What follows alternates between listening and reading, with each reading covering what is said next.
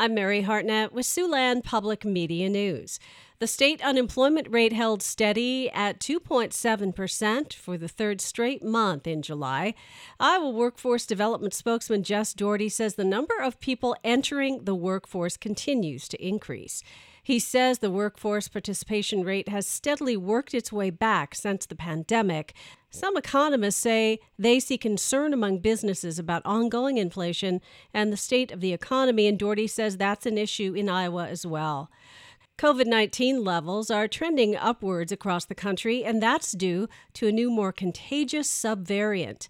The World Health Organization has identified the Omicron subvariant EG5 as a, quote, variant of interest. However, Nancy Wild, the manager of infection prevention at Unity Point Health, says the variant doesn't appear to cause more severe illness. It seems to be more contagious than some of the initial earlier variants that we saw, but it doesn't appear to be showing a change in or an increase in severity of symptoms.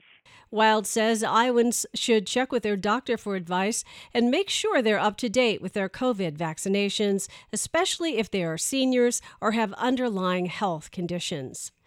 A group of Iowa lawmakers is recommending that new guidelines be developed for grants from the Iowa Veterans Trust Fund. The grants are for things like car or home repairs or medical expenses. The Iowa Veterans Commission ran out of money when it raised income and asset tests for the grants, and the governor used pandemic relief funds to address the deficit.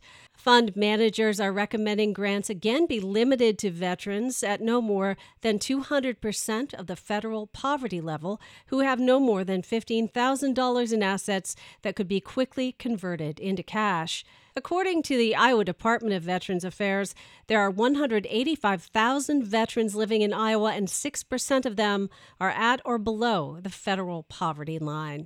And that's a look at Siouxland Public Media News. For updates, go to our website, kwit.org. I'm Mary Hartnett.